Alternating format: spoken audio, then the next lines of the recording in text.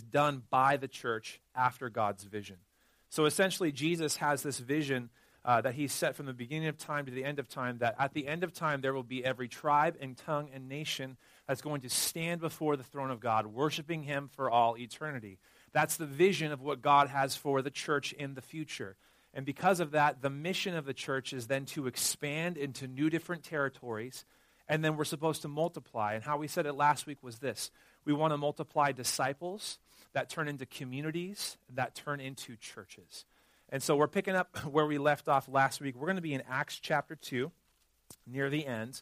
But another piece of this vision that we have to talk about is this idea of interdependent community.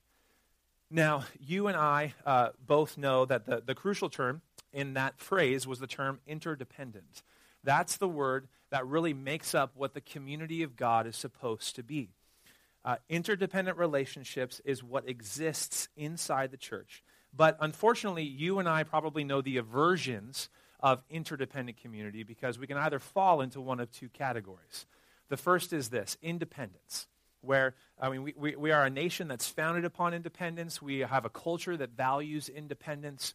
But when an independent person comes into the church, there can be some problems that exist. Why? Because it's about the church community and not about one person. What that can happen is that if you're an independent person, supposedly in an interdependent community, you're going to isolate yourself. There's going to be a lack of humility on your part to need other people. There probably also is a lack of trust that could be there. Maybe a disregard for the giftings or talents of others because you're independent. I mean, you and I both know that if you have a boss like this, it sucks. You want a boss who's a team member who leads you well. If this boss is an independent identity from you, it's hard to actually maintain the vision of what the business is supposed to be about. But the second aversion is also called codependence. You and I probably existed in this in high school, right? In our romantic relationships, where, at least in my day, we had text messaging. I don't know about you guys. Were there letters, or what did you guys communicate with? I don't know if I could say that. It's okay. It's a low blow. I love you. It's fine. It's good. We'll move forward. But it's like the insecure guy who can't have a relationship without saying I love you at the end of every sentence, or the girl who gets a text message and doesn't get a response and has to keep responding back again. Are you there? Are you there? Are you there? This type of unhealth can create an overdependence upon the community, and so much so that there is this clinginess that's available, and it's not supposed to be that way in the kingdom of God, which is why we call it interdependent community. That's the third option, and this option looks like this. Individuals take responsibility for themselves, but they also take responsibility for the needs of others.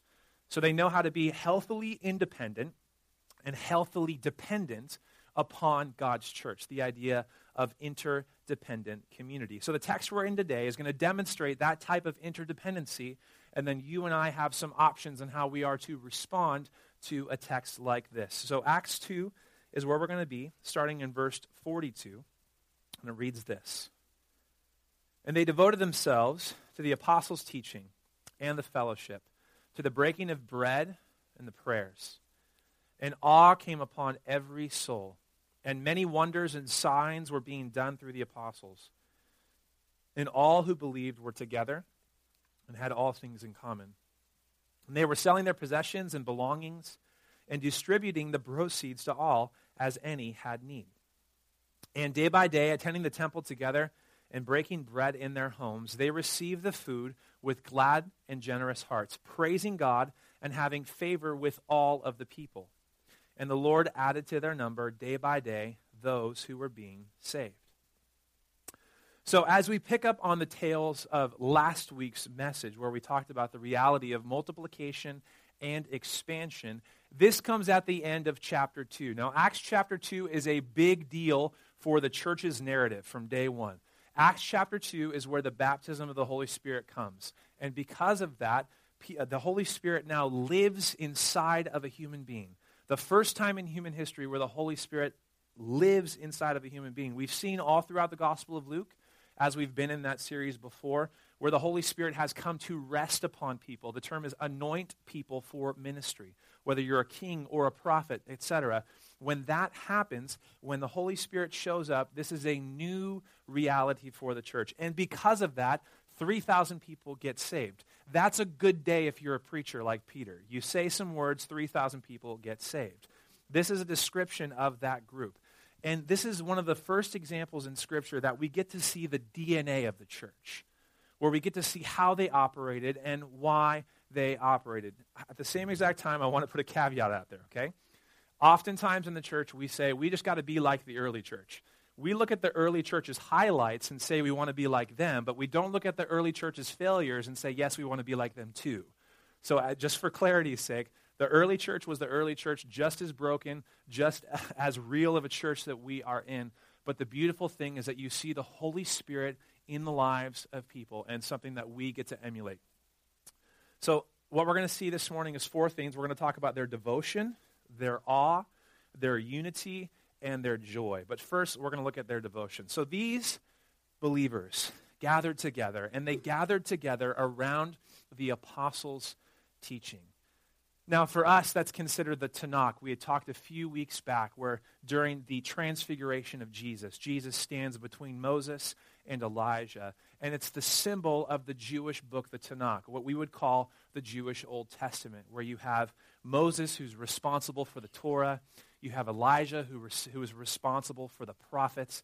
And then you have Jesus being the central figure throughout the entire Old Testament, saying, hey, all of this is about me. Now, if you're a Jew at that time, that's your holy book. And in the midst of that, you're also in an orally translated culture. So how do you pass down information? You don't necessarily write it down because it's incredibly expensive to do so. So you pass down traditions orally. You tell the story of what God is doing. And so for these people, they came and they gathered around the teachings of Jesus. And how that happened was a very specific way. They gathered around the apostles because why? We've talked about the apostles had first-hand experience, right? If you witness a car accident, the police will come to you and say, hey, I want to get your testimony. Why? Because you had first-hand experience. That's valued in their culture as well as in ours. So when Jesus gathers his apostles, teaches them for 3 years, everybody decides, say, you know what? We got to sit at the apostles' feet and hear what God has to say. I'm sure they would go back to the Old Testament again and again, just like Jesus was walking his disciples down the road to Emmaus and pointing back to everything in the Old Testament that was focused on him again and again, and then probably the Sermon on the Mount. Those were the 2 things that the apostles were looking at and proclaiming again to them, saying, guys, we have to value this teaching. If this teaching isn't central, then we're going to drift, right? If the mission doesn't stay the same, we're going to drift. So what does the first church do? They gather around what Jesus said and taught, and they're devoted in that way. Second, they're devoted to fellowship, as we see in the text. And this is more than just getting together. I don't know about you guys, but if you had a church background like me growing up, I wasn't a Christian until I was 14, but I grew up going to the Methodist Church, and they have this thing called the Fellowship Hall. The Fellowship Hall is where you'd go, and you'd have, great potlucks, and I loved it. It was free food. I enjoyed it a lot. It was a lot of fun. But you'd go there, and you'd have time to gather with God's people. But what can happen is that we can take a word like fellowship and apply our own 21st century understanding to that when Luke is specifically writing fellowship in a unique way. Fellowship has a much bigger picture than just hanging out with Christians. Really, the idea of fellowship is partnership. That's a full understanding of fellowship. Paul says this in Philippians 1. It says this, I thank my God in all of my remembrance of you, the Philippian church, always in every prayer of mine, for you all, making my prayer with you. Why? Because of your partnership in the gospel from the first day until now. So as Paul's writing to the church in Philippi, he's saying, guys, we are partnered together in the mission of God. And what was the mission?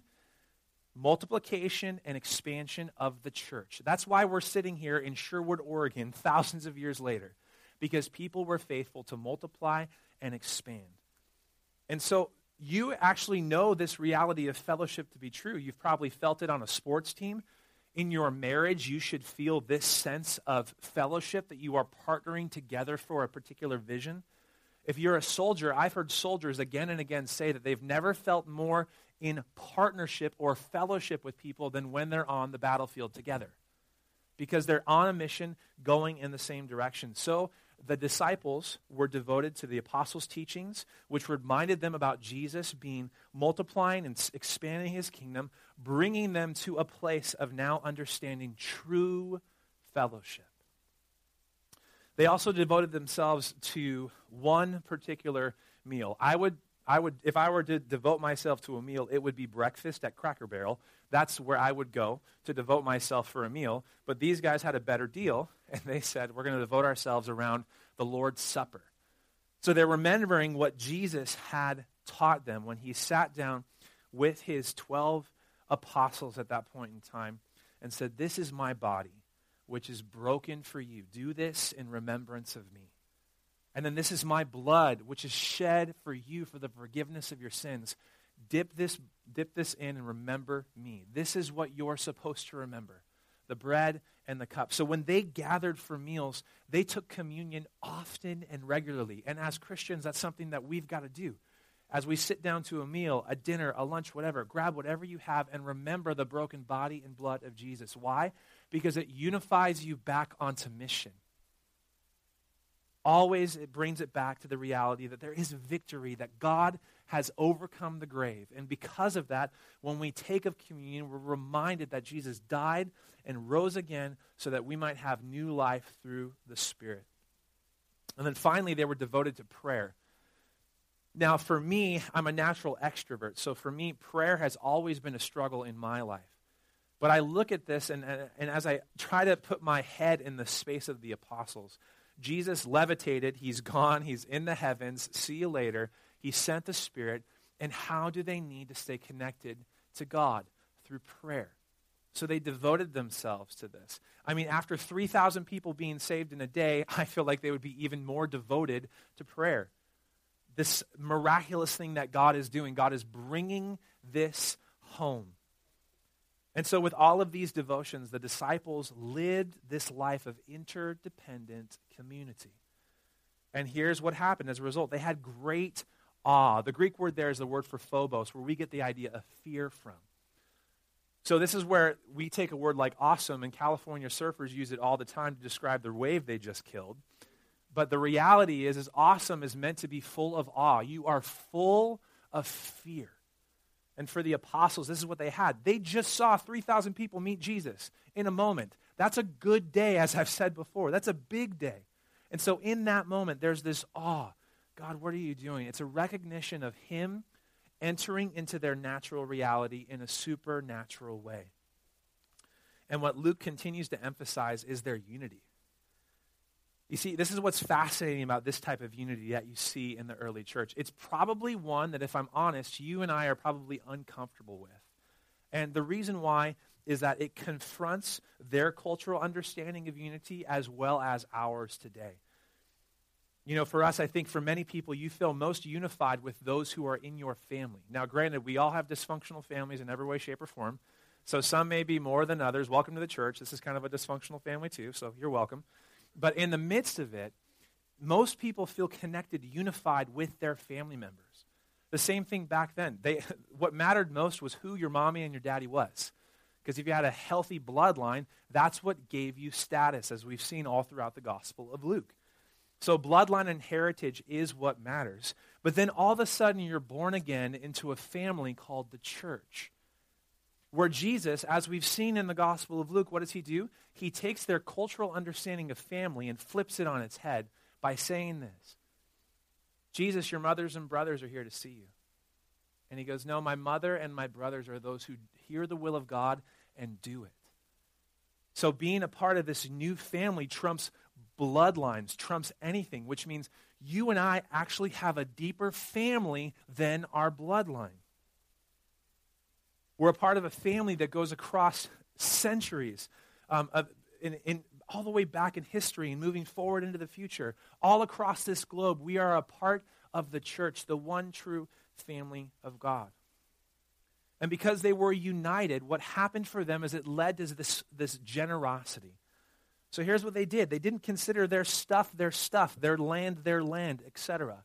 They saw all the resources that God would provide the community as a provision for the community.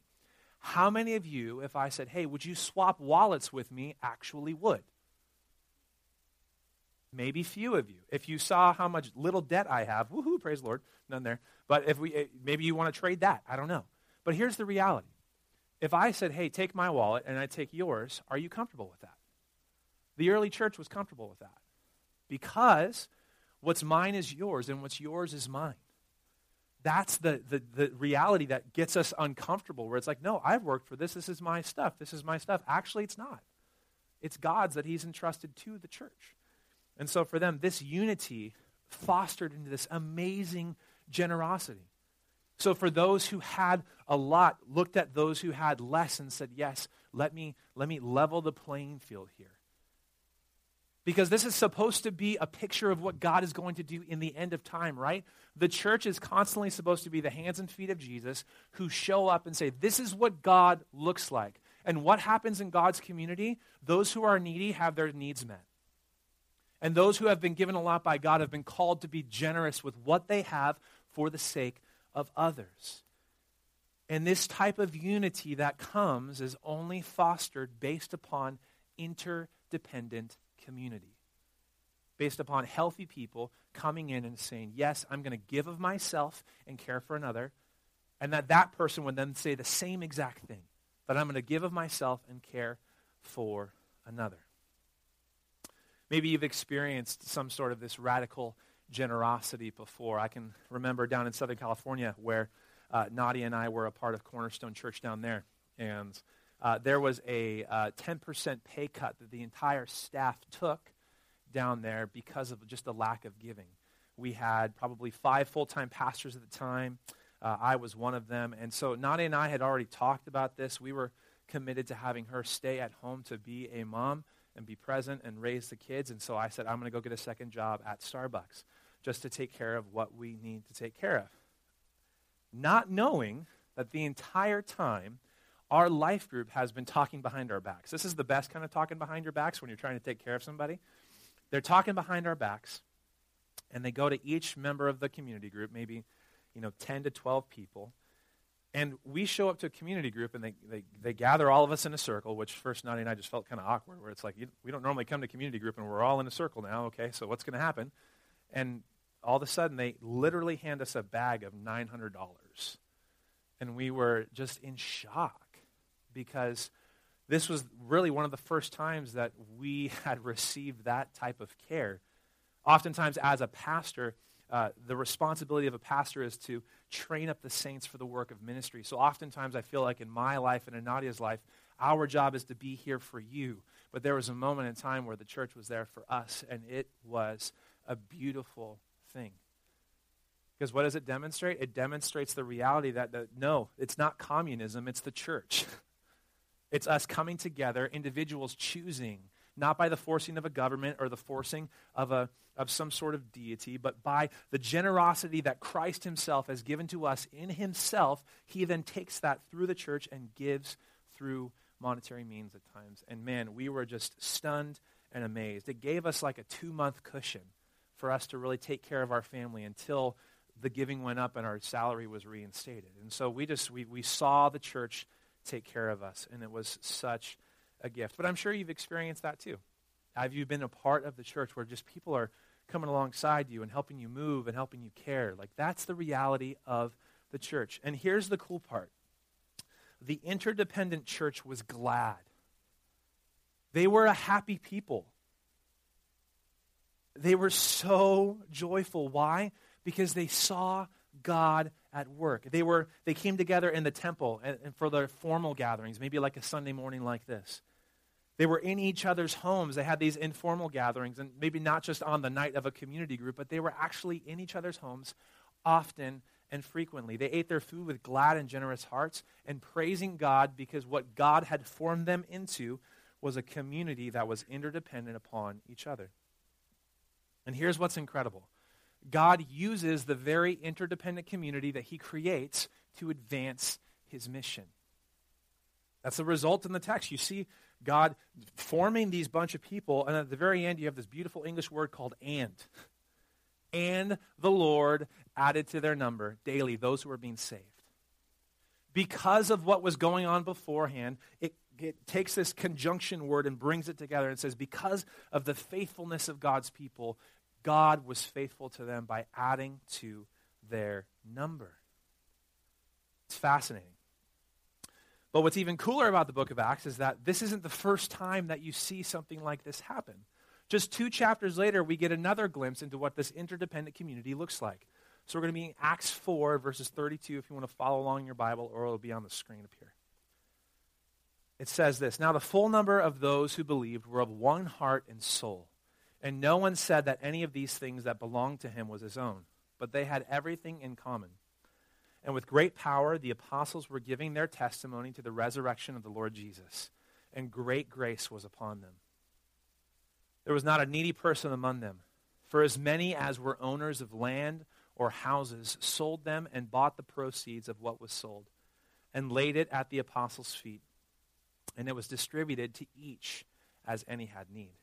Thus Joseph, who was also called by the apostles Barnabas, which means son of encouragement, a Levite, a native of Cyprus, sold a field that belonged to him and brought the money and laid it at the apostles' feet." Now here's what's fascinating about this section. If you can just jump from Acts 2 to Acts 4, you see a very similar picture. But if we jump from Acts 2 to Acts 4, we forget what happens in between, the arc of the story, to help us understand why they actually went back to this form of community again. So Acts chapter 3, Peter is preaching with John in the temple, and they heal a man who's been born blind. And they say, "I have nothing to give you except in the name of Jesus, be healed." He stands up, and he just starts proclaiming the goodness of God. The religious leaders show up and actually start looking at the apostles and saying, "What are you doing? What are you doing in the midst of this?" So as a result, they get jailed in chapter 4. But then a wise man named Gamaliel shows up, and he says, "Guys, if these are a part of Jesus' crew, you got to let them go. It's going to be more harmful if you keep him here." And so as a result of some of that trial, this is what comes. So Peter and John get let out of prison, a challenge, so to speak, in the mission of God. And then they're let out of prison and brought back to this reality. What do? They pray for boldness right before this chapter, that they would continue in the work of God. And then what do? They gather again for interdependent community. They're selling their estates, for goodness sake. I mean, this moves beyond just your bank account. Let me just take care of you with your land and whatever. It's a fascinating reality. So this interdependent community is demonstrated again, even though there are challenges that come to the community of faith. Sometimes God throws curveballs that communities of faith are not expecting. And because of that, what do they have to do? Again, remain interdependent in spite of the challenges or the curveballs that come. So for us today, I think this is what we have to consider. An application for us as our church is this. Colossae Sherwood must live as an interdependent community because displaying the gospel of Christ depends upon it. This is the vision of Colossae Church as a whole, as we've talked before. Colossae Sherwood is a congregation of Colossae Church, Hillsborough, Tigard, Sherwood, and the goal is to multiply and expand all throughout the west side cities of Portland. Because the goal is that we're better together than we are separate. Even when challenges come, we're greater together than separate. And so there's a particular challenge that I know that you guys are all aware of that I want to bring to your attention today. A couple weeks ago, we had Nadia come up here, and Tony Barber, one of our elders, prayed over her health. She was just diagnosed with fibromyalgia, and she has had a pretty rough 8 months. We've been leading Colossae Sherwood since August of last year, and then in September of last year, she started to decline pretty quickly. It's affected her body in lots of crazy ways, lots of pain throughout her joints and muscles. There's days where she can't get out of bed, sleepless nights, pain constantly revolving around the body where it's not just sticking in one spot. So over these last 8 months, we've gone to see a number of different doctors, and it's just unfortunately gotten worse and worse. With this fibro diagnosis, there's some steps that we need to take as a family for us to take care of each other. And so With fibro, it's something that you're going to have for the rest of your life, but doctors have given some good prognosis of what that would look like. And really, in order for Nadia to truly flourish, there's going to be some transitions that we've got to talk about with you guys. As we've done some research, there's something called the SHINE method, where it talks about sleep, hormonal support, infections, nutrition, and exercise. It's that acronym that internally we can take care of Nadia in that way. As we advance in really implementing these steps for her life, it's going to be incredibly, incredibly helpful. At the same exact time, both of the doctors that we've seen have asked us a question, the same exact question, unbeknownst to us. And the question is this: why are you in Portland? They refer to that because of the reality of the cold, wet, and rainy with 9 months out of the year. And they've said that this is the worst climate for anyone who suffers from fibro to be in. Fibro patients need to be consistently warm and dry for a better long-term health. So in light of all of this, I have some sad news to share with you. Nadia and I are going to be moving back to Southern California in July. It is a sad, sad thing. But let me just kind of take you a little bit on the journey of where we've been. January of 2016 was probably one of the greatest months of my life. We had gone through a church planting internship with Chuck. And if you guys know Chuck, he has his infamous phone calls where I called him up and he's like, "Hey, man, we've got an opportunity for you here in Sherwood." And we trusted God and we moved up here. And I think from the moment Nadia and I landed, we thought this was where we were going to be forever. But in the midst of what's going on with Nadia's health, the reality of that and looking at her long-term health, we've decided to make this decision. So here's where we are emotionally. I think Nadia and I are really heartbroken deep down because we absolutely love this church. For those of you who know us, we kind of live, breathe, and eat Colossae Sherwood. That's kind of who we are as God's people. When we arrived, and I joke with Bucky that we were paired up on that blind date, like we just thought this was it. But then as we've seen Nadia decline in health, we've had to make that decision. So we're heartbroken, but at the same exact time, I think we feel a lot of relief. I don't know if you guys have dealt with any sort of autoimmune or an illness that just is constant and consistent. When you find some sort of diagnosis that's helpful, it can really bring relief to our hearts. And we know that moving forward, Lord willing, in a few years, we're hoping that God would bring healing to Nadia's body. But that we don't know. But here's what I do know to be true. It has been the privilege of my life to be your pastor. It has been the privilege of my life to be your pastor. I can't imagine the reality that's kind of before Nadia and I, but if there's one thing I want you guys to know is that we're not leaving because of any other reason except Nadia's health. We're not leaving because of infidelity. We're not leaving because we hate each other. We're not leaving because we got kicked out of ministry. Like, we're leaving because first and foremost, I'm her pastor.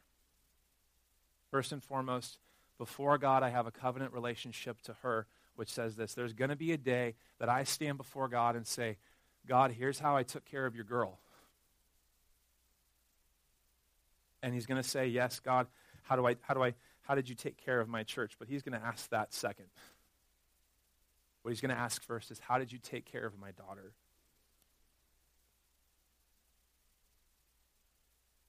So simply put, there's just a lot of unknowns for us. There's a lot of hardness and a reality that's facing us that we don't even know. But here's one thing I know to be true, is that as God's people, he leads in his timing. This is not my church. This has never been my church. And if you've been here long enough, I hope you know that this is not my church. I hope you've seen that in my leadership. I hope you've seen that in how I've loved you. I think of 1 Thessalonians 2. I saw this in Ben and Lacey's house a while back on the wall as we walk into your house. And I saw that, and I felt like for the first time that verse actually made sense to me. It was 1 Thessalonians 2:8, where Paul's like, man, I'm just so excited to share the gospel with you, but I'm also excited to share my life with you.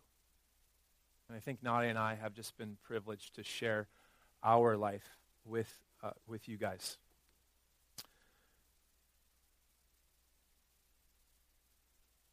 I love you guys.